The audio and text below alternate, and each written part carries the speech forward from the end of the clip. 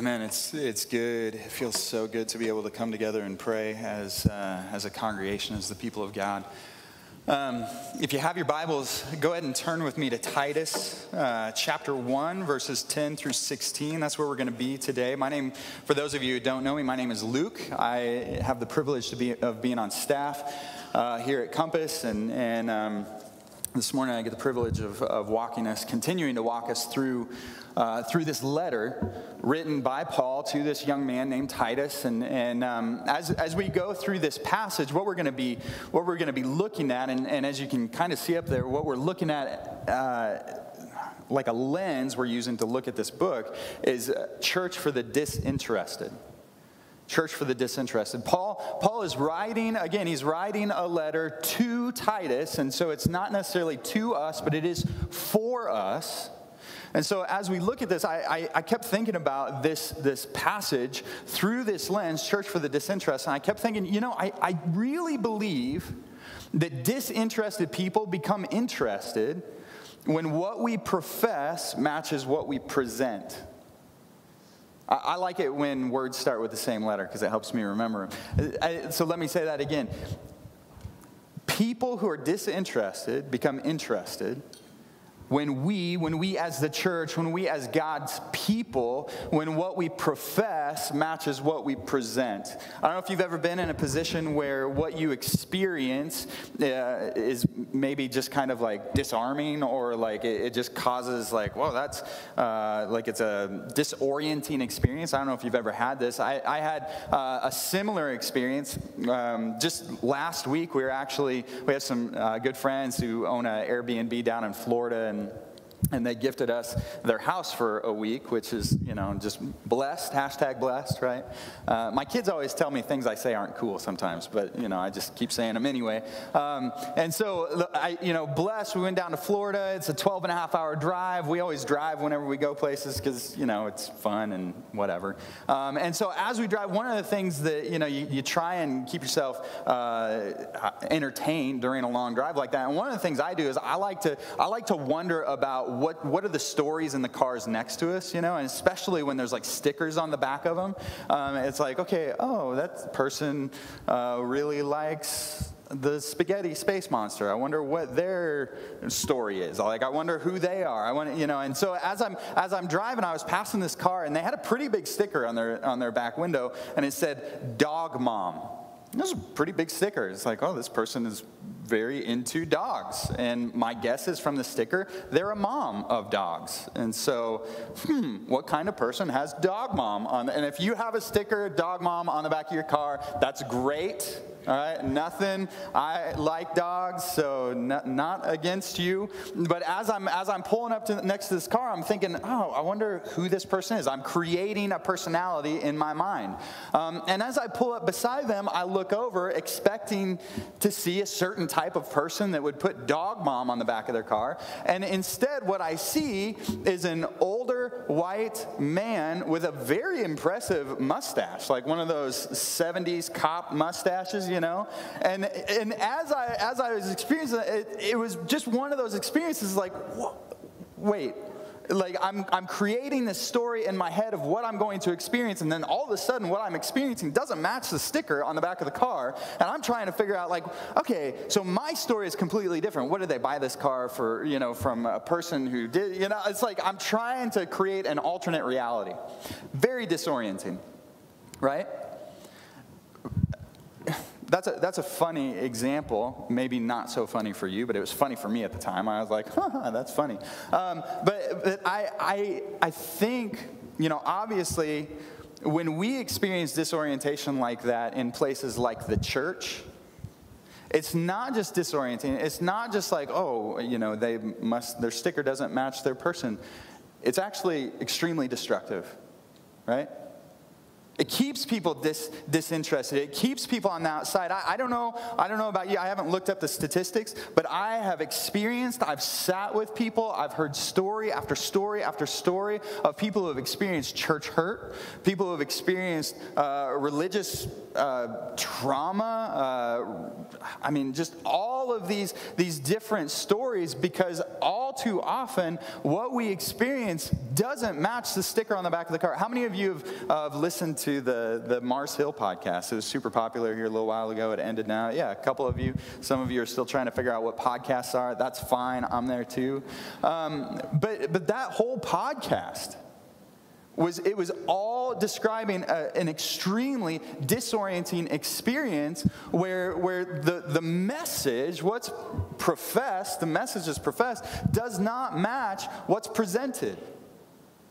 See, and as we go into the passage that we're looking at this morning, I think what Paul is doing as he's talking to Titus is he's saying, look, there are a lot of disinterested people. We live in a space and time.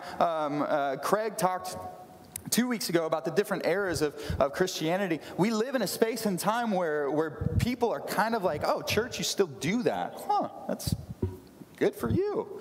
Okay, that's fine for somebody. We kind of live in that space and time, which it doesn't mean there's not hope. It just means that's where we are. And I think if we are going to be a church that says, hey, no, the church is still viable. God is still working. God is still moving. He hasn't stopped. Then ultimately, what we profess has to match what we present. If you would, we're gonna stand up. We're gonna read God's word. If you don't have a Bible with you, it's on page Titus is on page like 1816 in those Bibles. If you would stand, and if you don't have a Bible on you, I think it's going to be up on the screen. But we're going to read this, and I want us to read this in this mindset, in this filter of if disinterested people are going to become interested, what we profess has to match what we present, right? So let's read, starting in verse 10, chapter 1. For there are many who are insubordinate, empty talkers, and deceivers, especially those of the circumcision party. They must be silenced, since they are upsetting whole families by teaching for shameful gain what they ought not to teach. One of the Cretans, a prophet of their own, said, Cretans are always liars, evil beasts, lazy gluttons. This testimony is true. Therefore, rebuke them sharply, that they may be sound in the faith, not devoting themselves to Jewish myths and the commands of people who turn away from the truth. To the pure, all things are pure, but to the defiled and unbelieving, nothing is pure, but both their minds and their consciences are defiled. They profess to know God, but they deny him by their works. They are detestable, disobedient, unfit for any good work. This is the word of the Lord. Thanks be. Let's pray. God, as we read this passage, we recognize there's some really hard things in here. And so, God, I pray that you would help us to walk into your word just with openness. God, I pray that you would speak. Pray that you would use my words. And God, I pray that you would give us a heart to receive here this morning. It's in your name. Amen.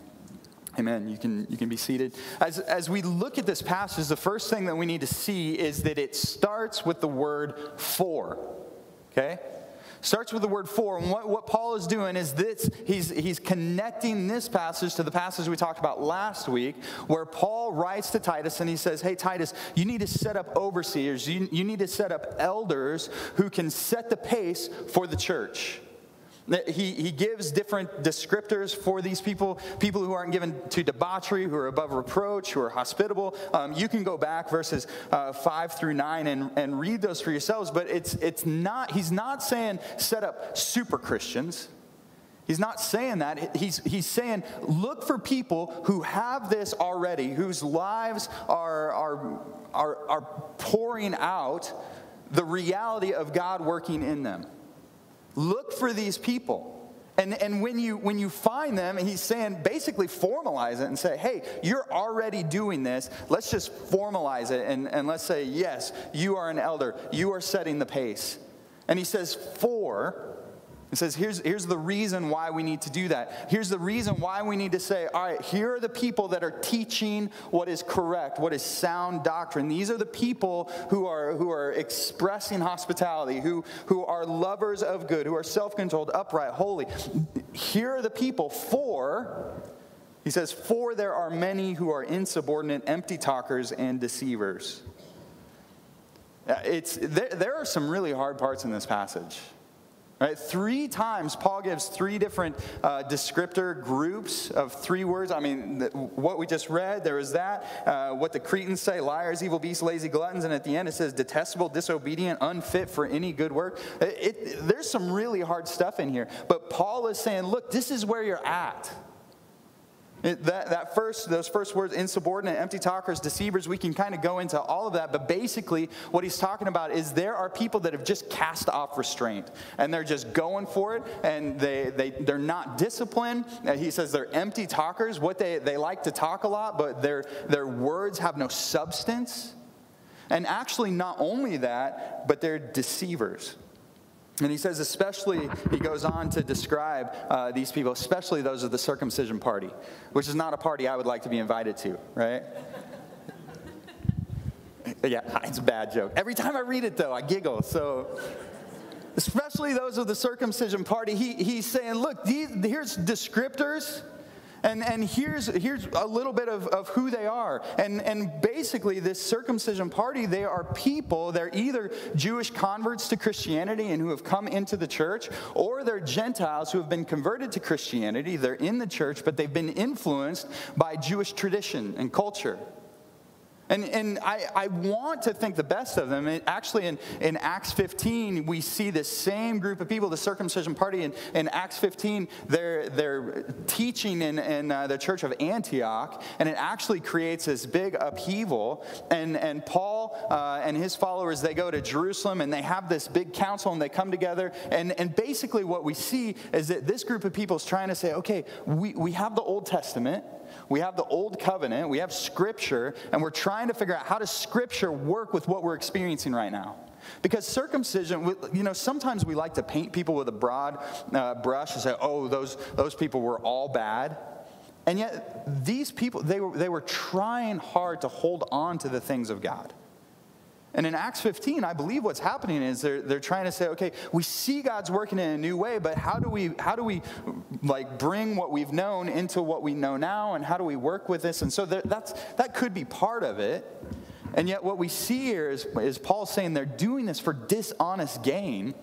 And we don't know exactly what that meant. It could be that they were trying to get money for their teaching. It could be that they were trying to make a living out of this false teaching. Or it could be, most of the time, what we see when Jesus is interacting with the false teachers, Pharisees, and different ones, is this prideful arrogance.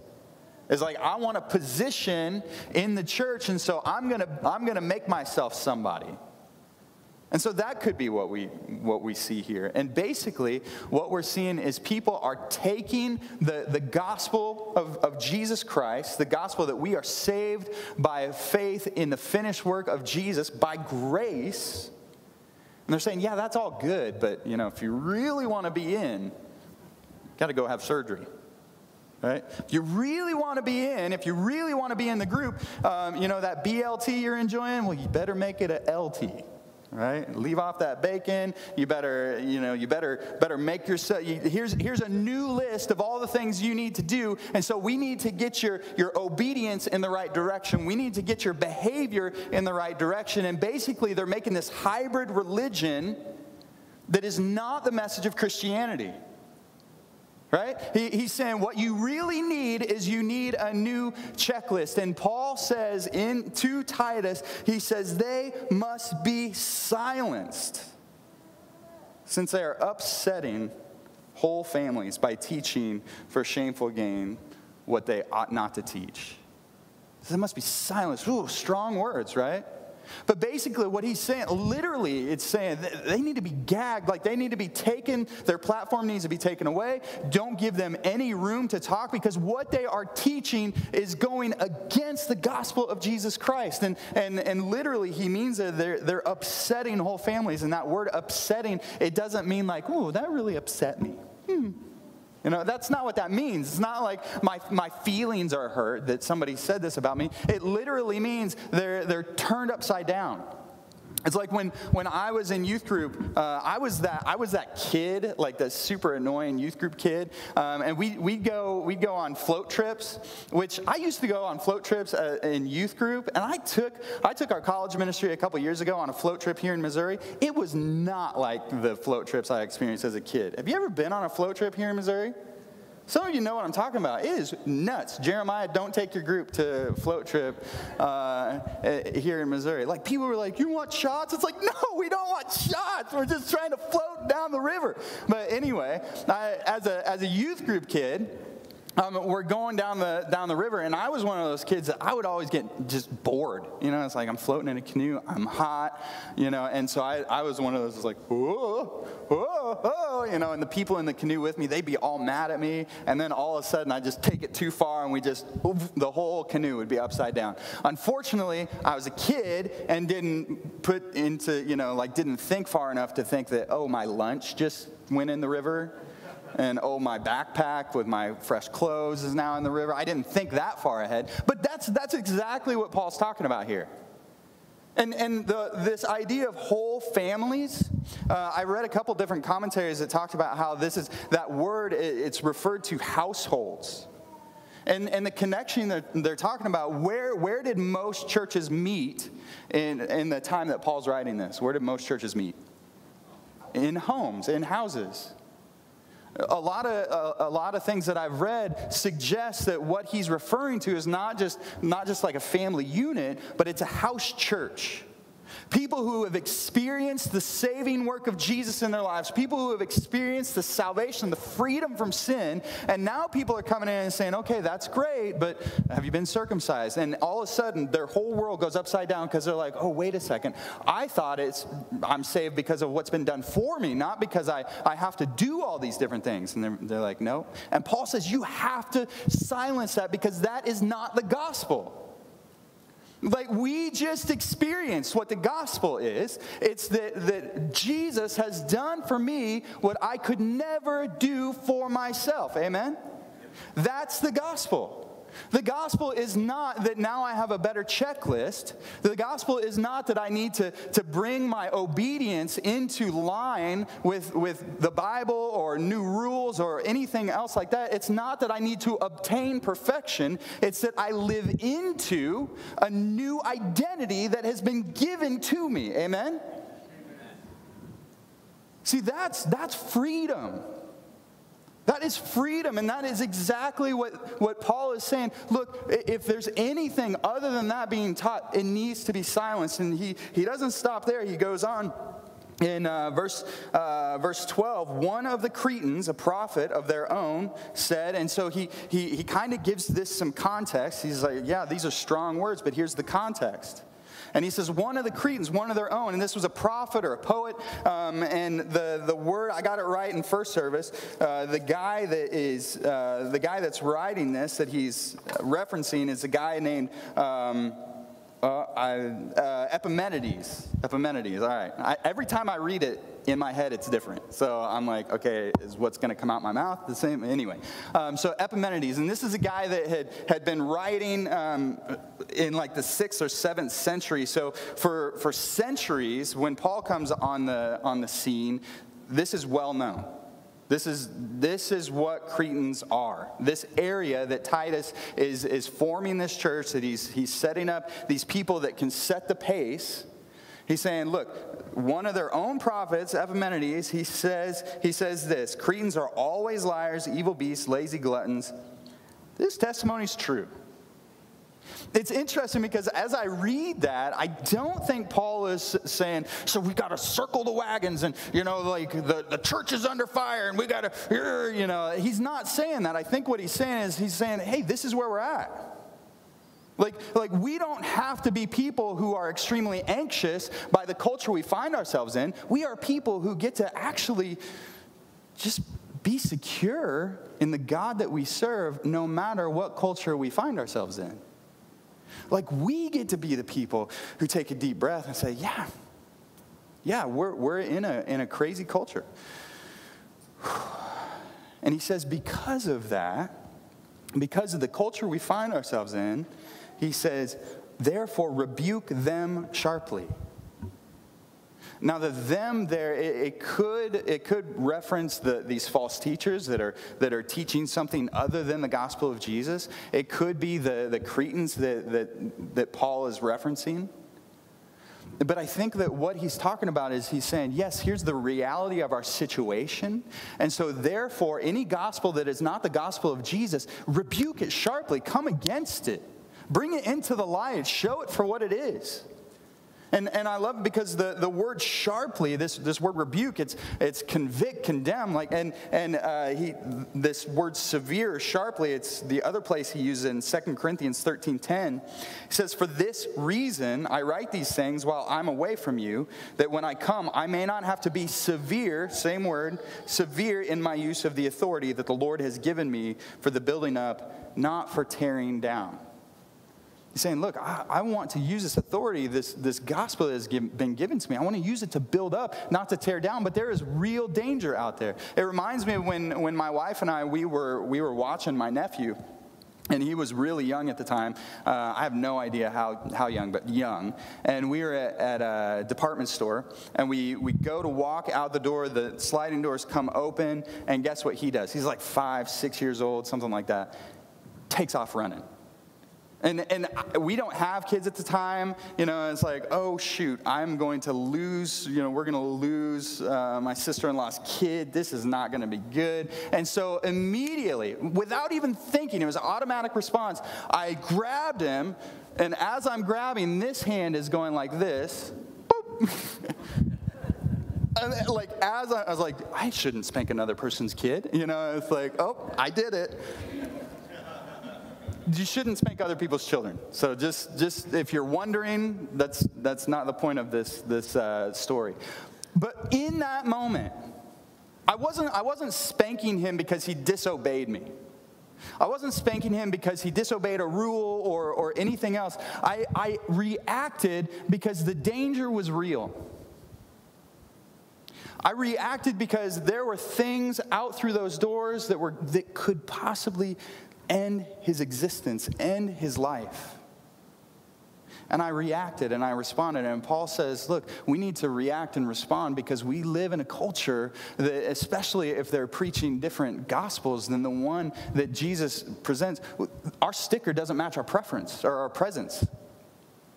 Right? And if we do that, people are not going to come near. They're just going to get a better checklist, but that doesn't bring freedom. And for those of you who are thinking, oh, great, now you're giving me a license to spank other people's kids and a license to rebuke everything sharply, and I just, you leave church with loaded pistols this morning. I think we have to stop and look at the rest of what Paul's saying here. He says, rebuke them sharply. Why? You see that? That they may be sound in the what? They may be sound in the faith.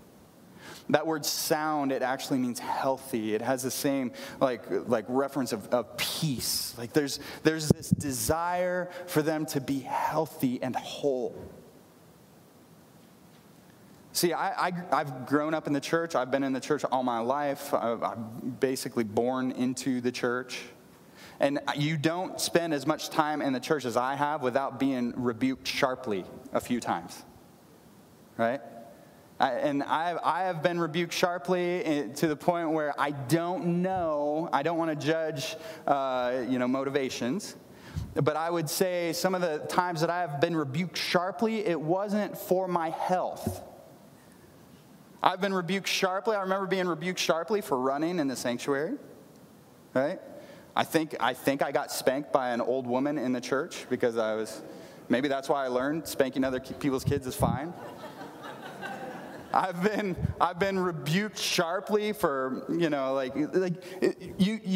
don't spend as much time in the church without hearing these kids, disrespectful kids, they put holes in the walls, these disrespectful kids wear jeans and these you don't grow up in the church as long as I have without being rebuked sharply for these different things. I remember I was in Bible college.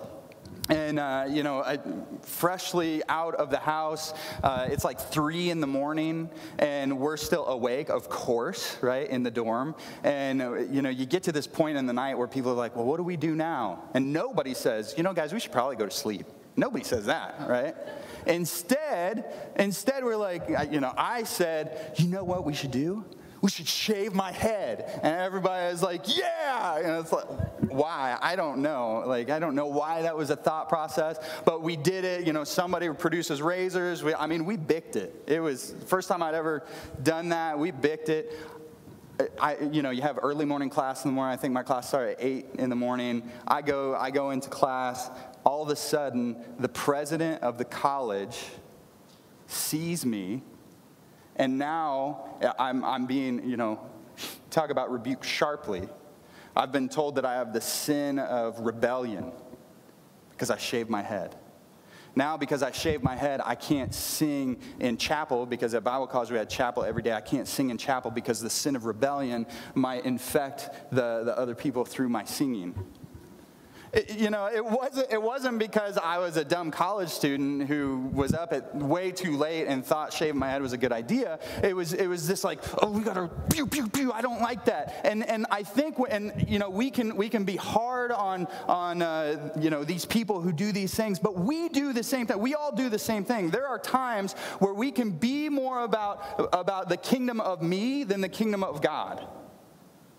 There's so many times where really what we want to do is as we disciple others or as we inform others, as we pour into others, it becomes more about, hey, you need to have my checklist. You need to follow my checklist, and that's going to make you okay. And it becomes about making disciples of me and my kingdom and not of God. And yet what Paul says here is he's saying, rebuke them sharply for their health, because that is not the gospel. The gospel isn't, again, it's not behavior modification. And yet, so many times, that's what we want and that's what we look for. Just behave a certain way. Just do a certain way instead of walking into a new identity that has been given to me. See, Paul, he goes on, and I really believe this is what he's saying, because the end of this passage, he begins to talk about clean and unclean and pure and impure. In verse 15, he says, to the pure, all things are pure, but to the defiled and unbelieving, nothing is pure. But both their minds and their consciences are defiled. As we read that, my mind immediately goes back to the words of Jesus as he's talking to the Pharisees in Mark chapter 7, and we're not gonna open that up this morning. You can write a little note and you can go back and read it for yourself. But in Mark chapter 7, it says that the Pharisees come and they're around Jesus and they must be eating a meal, and they're like, wait a second, your disciples didn't wash their hands. And should we wash our hands before we eat? Yeah, we're still in a pandemic, and, you should wash your hands before you eat. That's not what they're talking about. They're not saying, ooh, that's gross, your hands are dirty. That's not what they're saying. And Mark actually goes on to say that the Pharisees, they had all these different rules, and you had to wash cups and plates in certain ways, and if you go out in the marketplace, you had to wash before you came in. And what the language there, what they're doing is they're talking about ceremonially unclean and clean, ceremonially pure and impure. And what the Pharisees did is they took what happened in the temple, and they said, well, if this in the temple, if we get to be close to God because we do all those things, well, maybe we should do this in our house, and maybe we should do this in the marketplace, and maybe we should make other people do this. And it became more about their obedience to this tradition than it did about their closeness to a God who loved them. See, he says here, look, to the pure, all things are pure, but to the defiled and unbelieving, nothing is pure. What he's saying there is really, he's talking about the gospel again. He's saying, look, if you outside of Jesus Christ, nothing is going to make you pure. But if we are in Christ, it doesn't matter what checklist you have. It's your identity. It's who God has made you to be. We can look. He says in verse 16, they profess to know God, but they deny him by their works. They were detestable, disobedient, unfit for any good work. The very work that they're trying to say, look at me, I'm close to God. Look at me, I do 2 hours of quiet time every day. Look at me, I'm well on my way to my Bible reading plan this year, which it's almost March, and I won't ask you to raise your hand to see who's still on that, right? But we can have this mindset that says, look at me, look at all the things I'm doing, and by that work, they're actually showing that they don't know the God who they're trying to work for. See, this morning, church, as we read this passage, and as we see that we need to have people who are setting the pace for the gospel. We need to have people who are setting the pace, leaning into who God says that they are.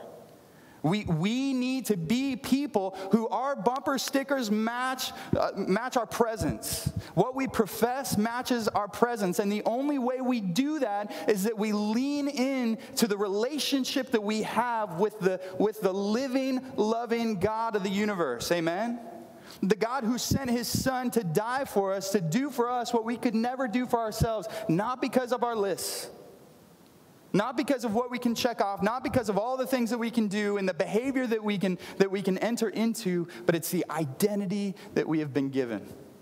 So this morning, church, my prayer for us is that we would lean into that. I was thinking, and I want to close with this. I was thinking about what are some of the things that characterize this? And my mind keeps going to Romans chapter 8. I mean, it's one of my favorite passages.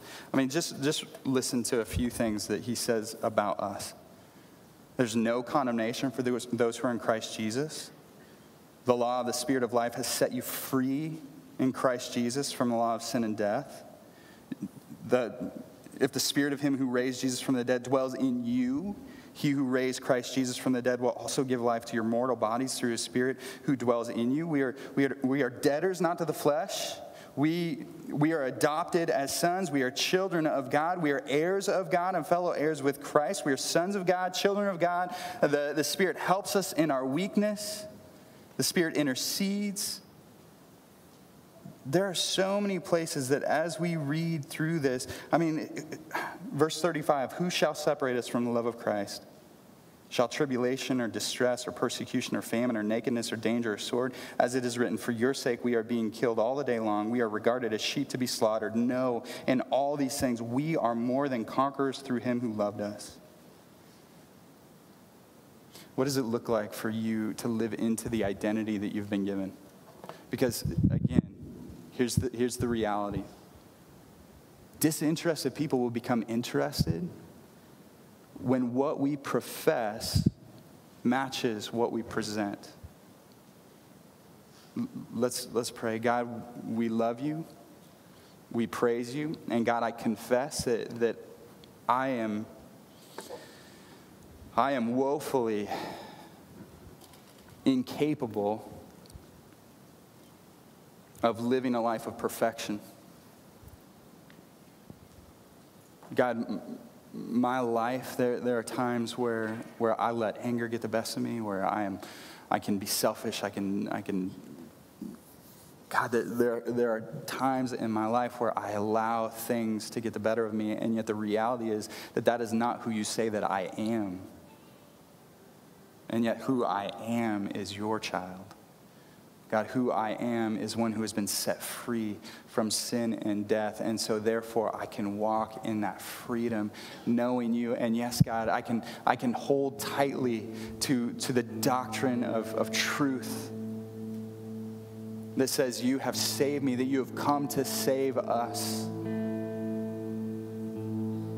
And so, God, I pray for us as a church that if we find ourselves rebuking sharply just because we want people to be obedient, because we want people to follow the checklist, because we want people to do all that, God, help us to be silenced. And instead, God, give us a heart of hospitality. Give us a heart that loves good. Give us a heart who is setting the pace when it comes to knowing God and leaning into the identity that we've been given so that our neighbors will see so that our coworkers will see, so that our classmates will see, so that the people around us will see what it looks like to be a person loved by God, and they will desire that same love. Let us be that, God. We praise you. Thank you. It's in your name. Amen. This podcast is part of the ministry of Compass Church in Columbia, Missouri. For more information, please check out compasscfc.com.